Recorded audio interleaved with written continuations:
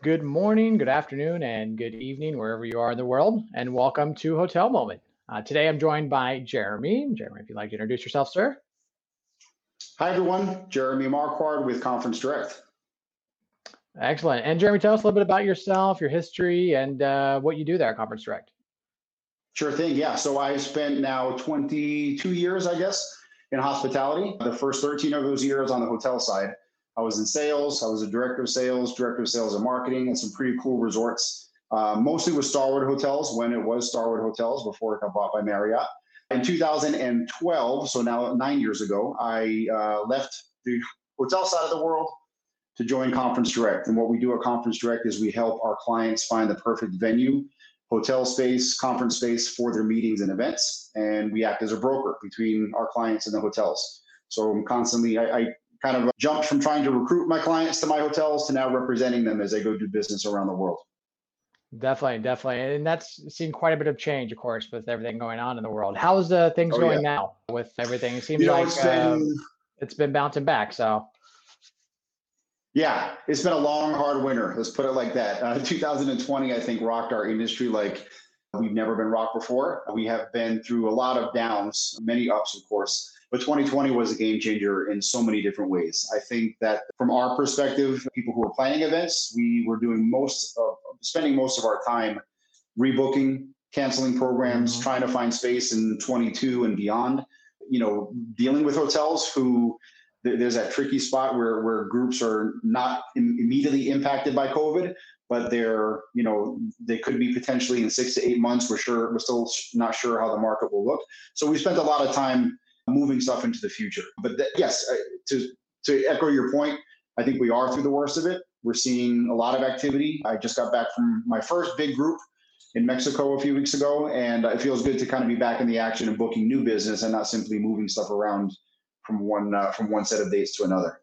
definitely, definitely. Yeah. And actually, it's a two-part question on this one. One, how have you seen the contracting part process change, in particular when it comes to things where you're looking at rebooking, force majeure, and I mean, COVID itself is here. So I've kind of been hearing from people in the industry that, well, COVID itself isn't an excuse to cancel or move a meeting anymore. So how have you heard hotels readopt that idea of moving forward to pandemic when it comes to that side of an organization, that's still a real concern for a lot of companies. Yeah, not only is it a real concern, but I disagree with the fact that it's not a reason to cancel anymore. I deal with several international clients, and border crossing is as simple from Canada into the US. It's nearly impossible, or it's at least extremely difficult, let's say. So there really is, real impact still happening now. I've got a client that's actually planning a meeting in October, or has planned a meeting in October in Miami. It's been on the books for almost 2 years, but they're primarily international, and they're really scared that half their attendees won't be able to come simply because of the laws of international travel. So to answer your question about how contracting has changed, I think in the past, force majeure was a term that you assigned to one major big event that you could contain within a certain set of dates, within a certain week or two, and we'll cancel because of a hurricane. We'll cancel because there is an earthquake. That's how you refer to force majeure. What COVID has taught us is force majeure can be a scrolling, rolling, in the context of a pandemic, it's not something you can contain. It's a lot harder to define. So we've definitely reworked our force majeure terms, or at least our ideal clause within a force majeure to better protect our clients. I think that there is a lot of gray area when it comes to force majeure, where it used to be thought of as simply a black and white issue. If there's a hurricane coming or the hotel is closed because of a hurricane, well, that's easy. We get a force majeure. But with so much gray area and a pandemic that continues to roll along, it's hard to pinpoint exactly when the pandemic starts and when it ends. And that certainly has kept us on our toes for sure as we negotiate with hotels and have tried to massage things with hotels and really tap into partnerships to get solutions that the hotel can live with and our clients can live with as well. Yeah, and have you seen kind of a best practice around that? Of course, I mean, to your point, you guys have your goal, but hotelier, I'm sure that creates a new conversation. I mean, I don't think any brand has really given strong guidance on that. And of course, every franchise is different on how they take that guidance in the first place. But have you found a best process or a way to bridge that conversation from a DOS standpoint when you are talking to your regional and saying, hey, this is what they're presenting? What's kind of that process look like? Yeah, it's I've always seen my job with Conference Direct as explaining both sides to each side. So in other words, I'm explaining the hotel side to my clients to make sure their expectations are practical and realistic, and obviously explaining to my client or the hotel my client's perspective. Ultimately, I work for my clients, and my job is to get the best, most favorable deal for them. But being able to put myself in the hotelier's shoes and understand there are legitimate constraints. In fact, I'll tell you, sometimes I use the hotel's talking points as part of an argument against them to a certain extent, because they're also telling us they're having trouble keeping staff.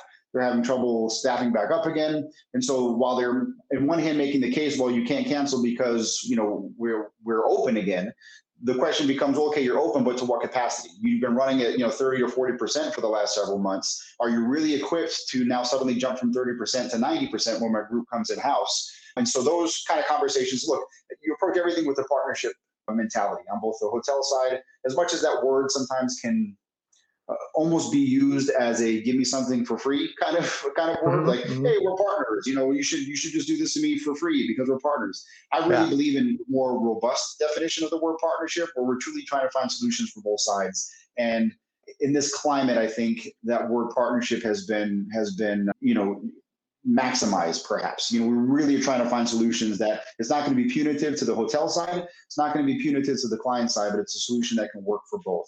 Recognizing that we can't do what we thought we were going to do when we initially contracted, let's find a solution that you think will make you whole, right? Definitely. Yeah, and that's exactly it. So it's almost to that same token where the value of a rebook clause comes into play, right? It's sort of that opportunity that, I mean, the group itself may not come to fruition to that size. But same token too, the hotel may not be able to produce that size. With the thought going of the restrictions for food and beverage, of how many people can be per seat per area. I mean, in the States here, of course, everything's opening. Everything is saying that, well, now we can do this, we can do that, but there's still restrictions on what that looks like when it comes to an event, especially an in-person event, concerts and such. So definitely an area where there is a bit of restrictions where the hotel can't, produce certain things either. So that, to your point, it is that give and take of, how can we still make this happen and come whole on this side, but also make it so it's beneficial to the client side. So definitely quite the challenge and conversations and ways to look at it. And the challenge beyond that is, when it comes to a cancellation or that rebook, have you found hotels give you a 60-day leeway? Because 30, 60 days, it seems like by the month, by every 2 weeks, the governors are changing what restrictions fit in place. I live in Washington, so our governor recently announced that, we're going to reopen, and then more recently announced, oh, actually, you know what, just kidding, we're going to put a hold on that for the time being due to other pieces to it. So have you seen and heard on your side hotels finding ways to adjust their cancellation clause to kind of fit within that norm, within that idea, so that they can adjust based off of the group's needs on that side? Yeah, it's a great question. It's a little harder, I think, when the contract is already signed for a future event that you signed pre-COVID to renegotiate those terms. But anything that's definitely booked within this year, I'm almost telling hotels, if you want this business, you're going to have to at least be 80% attrition allowable and full, or full cancellation, or both, right? We have that, I think, that window now. We're slowly coming to the end of that window, because again, business is back, and hotels are getting a little bit more of a foothold in the negotiation process to say, look, if you don't, we'll move on to the next group right now if you don't want to, if you want to sign with cancellation terms. But look, I think every case is individual too. I work with several medical groups, and so again, and they're in Florida. Great, business might be back in Florida, but I've got medical, professionals who are on the front lines and whose practices have been completely turned upside down, much like hotels, I guess. And so while you can make the case that business is back, quote unquote, not every group acts the same. And so I think my approach has been with every single hotel to take every single one on a case-by-case basis. I try and communicate early and often. If I think there's even a hint that this group is going to be impacted, I start, say in December, I start the conversations now to say, hey, we're not making any decisions right now.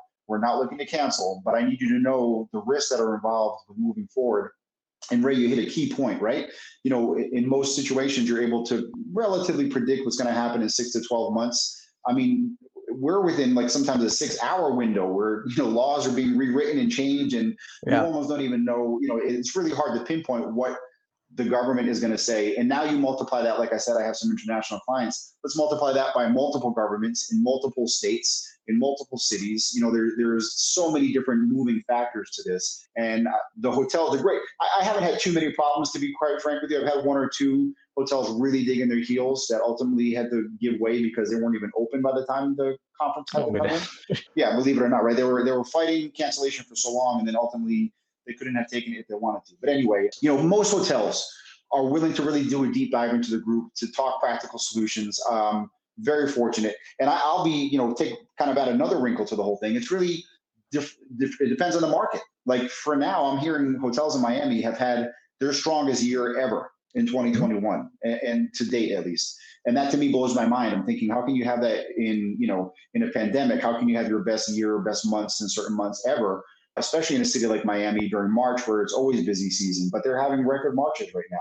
Probably not the same thing for Boise, right? Probably not the same thing for somewhere middle of the country where they're not a vacation spot where there's a ton of leisure demand that's suddenly driving a lot of business too. So, each hotel is a different case, each group is a different case. And I think it's my job to try and bridge the gap between what the hotel expects, what the client expects, and find a happy middle ground.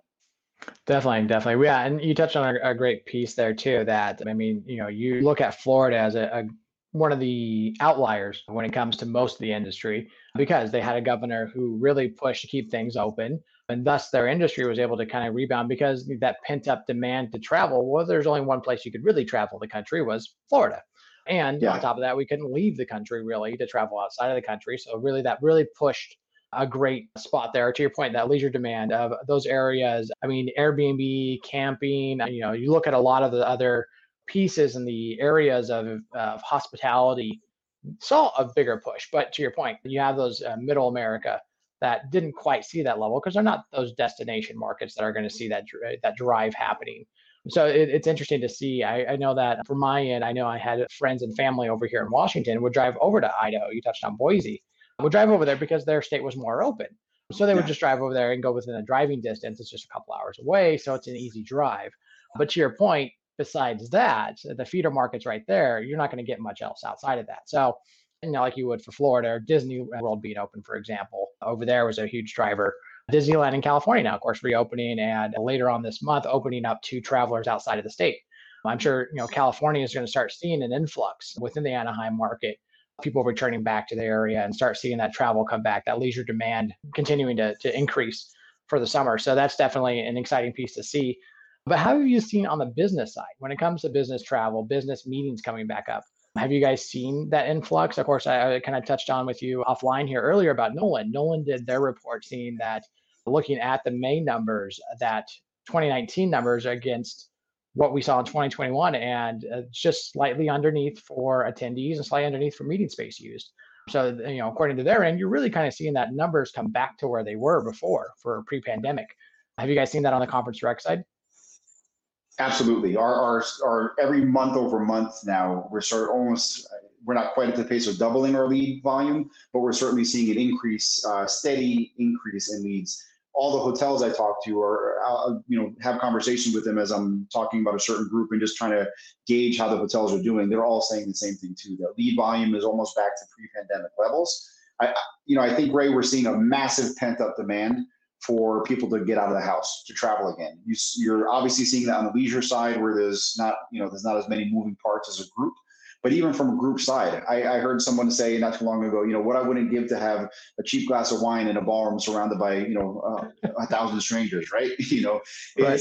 There's a massive pent-up demand for people to get back out. We say so often in our industry that meetings mean business. Mm-hmm. Now that we've been without meetings, I think that rings true even more. It's an amazing way that technology has filled in the gap in the last year. I thought that's been one of the lessons that some of my clients have actually had a record attendance on virtual programs because it just opened up a whole new avenue for people to access. Say you have an association of 10,000 people and annual attendance is a thousand people per meeting. Well, you can now tap into those other 9,000 people in a virtual space where they're not required to travel and they don't have as many scheduling conflicts. And suddenly you have 1,500 or 2,000 people, right, for a conference virtually. So that's been one of the learnings that I think we'll take forward from this. But to get back to the point, it's such there's nothing like a face-to-face meeting. There's nothing like being able to, shake a hand, to deal with something face-to-face, to grab a coffee with someone who you have pending business with, and to really move the needle. I think you accomplish so much in a short amount of time face-to-face. And we're seeing that. We're seeing that demand come back, especially since people are just itchy to get out and travel again, Oh, for sure, for sure. I know for speaking from my own personal experience in my industry, I actually had the opportunity to travel recently to Las Vegas and go visit some clients there and have a chance Nice. to exactly to your point, shake hands, get that verbal conversation going face to face, enjoy a bite together, and actually be able to engage in conversation. I'm working with a client right now in Mexico actually that I'm working to go on site with them to go help train their team, do on site trainings. I mean, working in the hospitality industry and having my background in hospitality, I'm a firm believer that in order for us to continue this trend, especially seeing business travel come back, we have to be the leaders in that, hoteliers. As part of that, Yeah. doing that ability. If we have something that we're bringing a new system in, if we're bringing a new event in, or have a time that we need a conversation to happen for our hotels, we should bring that person on site. We should be on site trainings, on site conversations that bring those meetings back. And that's going to help keep that momentum going and help other people outside of the industry see that, well, if our industry is doing it, we're showing that we are very much so involved and feel like it's safe to do it. But with that same idea, you touched on another great piece about the virtual attendance. How have you seen hybrid events start taking transformation within the industry? Yeah, it's tricky because I've heard a lot of feedback from my clients that say, you'd be surprised at the amount of resources we have to throw at a virtual event where, it's almost easier to do an in-person event than it is to do virtual, simply because of all the moving parts behind the scenes. You don't think of these things sometimes. You just think you flip a Zoom call button and everyone can kind of dial in, right? But it's not that easy. So the resources, I think, are going to be the ultimate deciding factor as to how many clients do take a virtual or hybrid model into the future. But again, I think it has opened people's eyes to see that, even if it's just for the main sessions, right? Your general sessions, maybe not all the breakouts will make it to the virtual platform, but it's a way to keep people connected. You have people from around the world that are interested in your product or your services or your message or whatever it is, whether it be part of a company or part of a non-compulsory attendance where you're offering information. There are different ways that people can connect. So I guess that's kind of a long way around to the answer is it all depends how many people will use virtual going into the future. But I think, again, it's been a true learning for me to be able to offer those services. We with Conference Direct actually have a really good virtual platform to be able to offer that hybrid option or just a pure virtual option for months where perhaps not everyone can get together. And then, of course, we have our full meeting resources for the in-person meetings as well that we cater to, and that's been our business bread and butter for years. But yeah, it's finances will have a lot to do with it, but certainly it's been a learning that virtual can be a really great resource for groups going forward. Yeah, and I mean, on that same token, have you found that hotels have been able to step up to the challenge? I mean, not every hotel is a full service property where you have companies like PSAV who can really handle that holistic AV approach, making sure that things are understood. But you have the select service properties, the Residence Inns of the world who don't have an on-site IT person who it usually falls on the DOS or somebody else in the team that knows enough to help get things done. Have you found an uptick in the demand for companies looking for something with on-site AV, or have you really kind of just seen that they know enough to make it work nowadays? Yeah, you make a good point. I'll be honest, I don't do a ton of business with limited service properties to test that theory or test what their resources are. And my first direction when I'm dealing with my clients is point them to the resources that we have within Conference Direct. Although I will say I've been bombarded with emails from hotels and marketing pieces where they are saying we have the capabilities. We have our in-house staff that can help you with all of your virtual resources. A lot of my clients prefer to kind of keep it all in-house. Since we're doing the meeting already, we'll do the virtual component. Obviously, we have to work hand in hand with some portion of the AV like we would in any other situation with a big group. But yeah, I would say that majority of hotels have figured that piece out where they're able to do the virtual piece, they're able to do the hybrid piece. with their in-house AV. And then obviously, we have the resources too with Conference Direct, and I think a lot of our competitors as well do. It's really been, I think, March, April, May of last year, we were like deer in headlights. We had no idea what even a virtual meeting was for most of us. At least I speak for myself, right? Yeah. It just wasn't in our wheelhouse. We do live in-person events, and that was what I did with all of my clients. And suddenly we had to adapt. It was probably one of the biggest words of 2020, adapt or pivot or whatever it was. Yep. And I think on our side, as meetings professionals, and the hotel side, I think we've done a pretty good job stepping up to the plate to put the resources in place for virtual, for sure. Definitely. Yeah, it definitely threw us for a bit of a loop. I know that's definitely a lot to learn there and pick up. And I know even just talking to colleagues in the industry, just hearing a lot of conversations of having to learn how to upgrade their circuits and what the bandwidth means and how their APs can be affected by people using Wi-Fi versus hardline in, and how APs can't handle it. So they maybe need to double up on that or get something better to their infrastructure. And definitely a lot of conversations along that end of people understanding what each component is, where we all kind of just took it as, it's in there, it does things. There's a little server room in there. We use it for storage, and that's kind of about it. So Ray, I've had to learn more about AV and technological side of the industry than I've ever really had the desire to learn in the last year. But it's I think, like you said, we're all learning on the fly, right? Yes, sir. Yeah, and to that point, actually, one thing we had touched on too briefly offline was the guest experience side of things. I'm sure, from yourself, from traveling to Mexico, as well as conversations, how have you heard the guest experience side change with the meetings that have gone on site, and just from your own personal experience? Yeah, so Mexico for me, really the only big group I've been to during the pandemic or kind of post-pandemic period here was in Mexico. To me, service in Mexico is optimal. It's always been great. I was very pleased with what I found there in Mexico. I can tell you from my clients' experiences and hearing from them as they start to get back out, even on leisure travel, not so much with some hotels in the US. I think that's really, as we move forward and we do start to see meetings come back, my biggest concern, to be frank, is staffing levels at the hotel. Not only staffing levels, but the quality of the staff. We're seeing, we saw last year a massive, exodus of quality and qualified hotel people, some by choice and many by force. There was a lot of people who were furloughed or laid off. And as the months and, year went on, they found other industries to go to. So the people that, I rely on, I've joked, I'm looking forward to going back to like an IMEX or to one of these, meeting conventions just to see who's left, to see who I knew and who I know now, and to meet the new faces. So I think, to get back to the point of staffing, my big concern, I have a really big group coming up in August in Orlando, and I'm concerned that the hotel, my client was actually there recently for another program and had a really shocking experience. The hotel simply was not ready for business to be back to where it was. We've addressed it with the hotel. They've given all kinds of assurances that they're revamping staff. That weekend was just an anomaly. But unfortunately, I'm hearing it across the board where, hotels simply are not prepared, or they're really having trouble getting staffing back to the levels that they want. Even if they are prepared, even if they're saying we want to hire people, they're not finding that right mix, and they're not getting responses to some of their, their job offers in a speedy enough time. So that's definitely been part of the conversation we've been having. All of my groups coming up into the fall and into the winter here, I've already had conversations with the hotels to gauge how they're staffing. What does it look like? Going on TripAdvisor to start seeing reviews that are recent to see how people have been treated.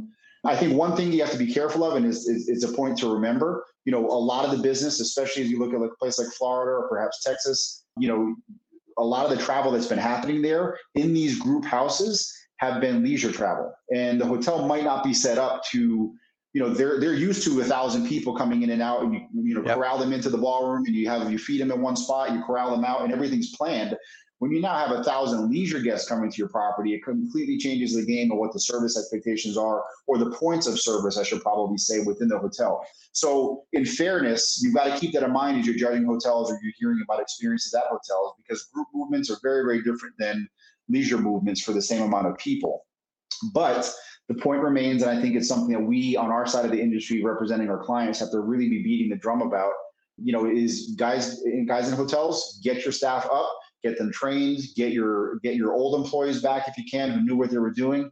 Because right now, we're no longer in the pandemic phase of staffing right now. We need to be back to full level staffing. Mm-hmm. Obviously, you can't speak for every single hotel, and every hotel is unique. But as a general comment of the industry right now, if you're not fully staffed, you need to be, and you need to be soon, because business is coming back for sure. Yeah, definitely a lot of great points there, and definitely something we've been hearing a lot in the industry. So now, of course, the new pandemic is a staffing crisis, right? It's the fact that they can't find people. We've been in some different seminars, webinars, and different conversations with industry leaders who were talking about, even in using Orlando, for example, where they used to pay, $14 an hour or $15 an hour for housekeeping. They've had to bump it to 18, 19, 20 an hour, but it still aren't finding qualified candidates. And they're finding candidates that they'll get trained up and then another hotel will come and poach them because they have a higher pay. Those keep going after each other. It's a challenge that even in that area and that market is where one hotel is competing with the next for qualified talent.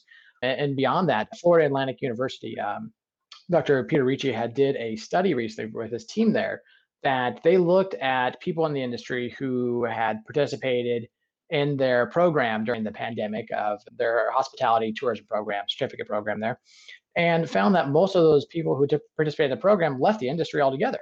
Ultimately, they were senior people who had been in the industry for a decade plus, who had been in the industry and knew what they were doing. They knew the nuances of the property. They knew their hotel. Exactly to your point of those people who were those senior people that are there are no longer available anymore, no longer in the industry. They've moved on to different opportunities. So now you have those younger staff who don't exactly know some of those nuances, don't know how to handle certain situations. Contracting, I'm sure, has become a challenge in itself. But beyond that is hotels now have to invest in training programs and find ways to train the staff, because now all those senior people who would have naturally done that training aren't there anymore. So really it's kind of reinventing how we're doing things and the approaches to things. So you definitely touched on a lot of great points, and definitely what we're hearing across the industry is how to retain talent, how to find the talent. Have you kind of heard of any best practices or recommendations on that side? Well, before I get to best practices, Ray, I want to just piggyback on something you're saying. This is me on my soapbox, so forgive me for preaching here, but I'm going to say it anyway. I come from the hotel side of things, and I've been in those meetings where the general manager stands up and they'll applaud their associate of the month and talk about how it's not brick and mortar that really makes an event or a guest experience. It's the guest interaction with our associates, and we value our associates so much, and the number one asset we have is our associates. And unfortunately, and this I think has been one of the learnings, of the pandemic, that really wasn't true. When you saw, I understand that hotels had to make tough decisions during the pandemic. It was a very, very hard time, and there was not a lot of business coming in. But when you hear stories about entire staffs being laid off by email, when you hear stories of people furloughed without any definite knowledge, not that there was a definite answer to give, but certainly communication from the hotels they work for sometimes 10, 20, 25 years. I don't think they value their employees as much as they said. And when the rubber hit the road, the employees were one of the first to go. And I'm not saying it was an easy decision. I'm not implying that you can just keep everyone on payroll when you have no income coming in. I get that portion of it. But I do think that the reckoning that's happening now, some people are blaming government programs, and I'm sure that's a tiny sliver of why folks aren't going back. But I think there are a lot of larger issues where hotels have gotten away.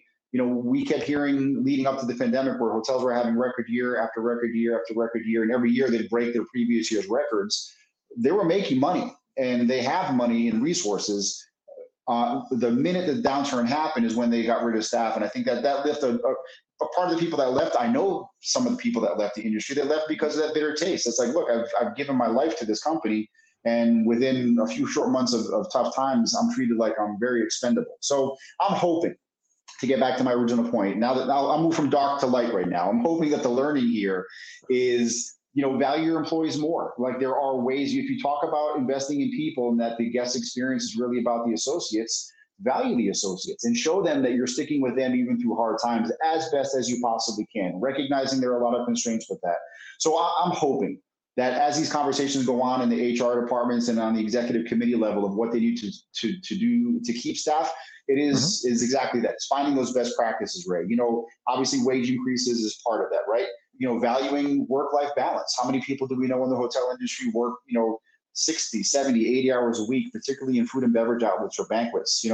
My one criticism, I would say, of the hotel that I was just in Mexico was that the person that was my main point of contact was there all the time.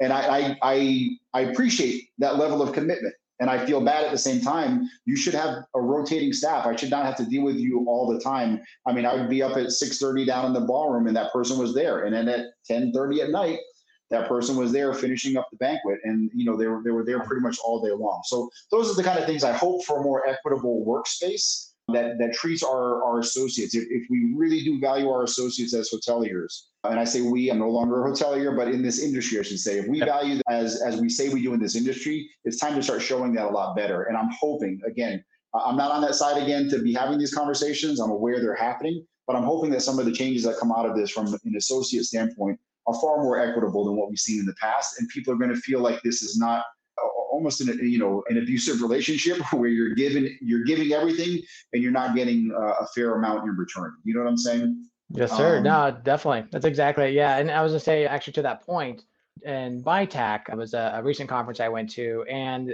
one of the industry leaders there, as the CEO of his company, he said, as CEO, I wanted to make sure to reward all of my managers that were there and stuck with us through this pandemic.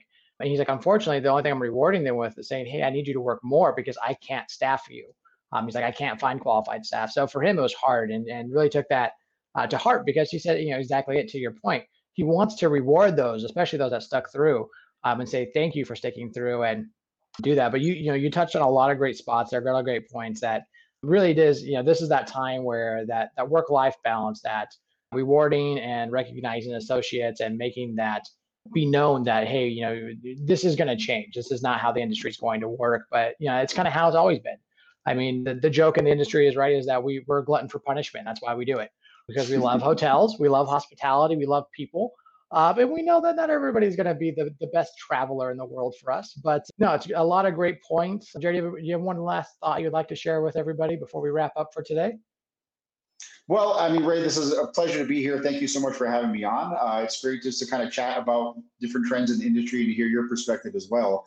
I think, I guess, I don't know, parting words of wisdom, right? We're all learning as we get through this pandemic, even on the tail end of it. I think we're seeing a completely different landscape. One of the lessons, I guess, if I could close with a thought, and this kind of ties into the point we were just making about caring for associates as employers, but care for each other, right? I know a lot of people who have struggled tremendously within the last year, particularly within our industry. I haven't been the best at this, but I've tried to make it a point to reach out to 3 or 4 people, sometimes 5 people a day, just to say, hey, how you doing? What's going on? Not through your official email channels, but more on like WhatsApp or Facebook or Instagram, some of the social media platforms, just to check in with people. People are hurting. And I think that while we're on the way out of this, I think that we take some of the lessons of caring for each other into this post-pandemic era where our mental health, our physical health takes a priority to breaking our neck for a paycheck. You know what I mean? Yes, sir. That's perfect. Well said. Well, again, as you touched on, it's been a pleasure to have you here as well. So definitely appreciate the insights and sharing some of what you're seeing right now in the industry. And yeah, definitely some changes are coming, and I think that there's a lot of positivity going to come out of this. So as always, of course, thank you everybody else for joining us as well, and stay tuned for the next hotel moment. We have some more industry guests lined up that are actually following very well along with what Jeremy's saying here. So definitely more to come on this. So thank you again, Jeremy, and yeah, we'll talk again soon. Cheers. Thank you.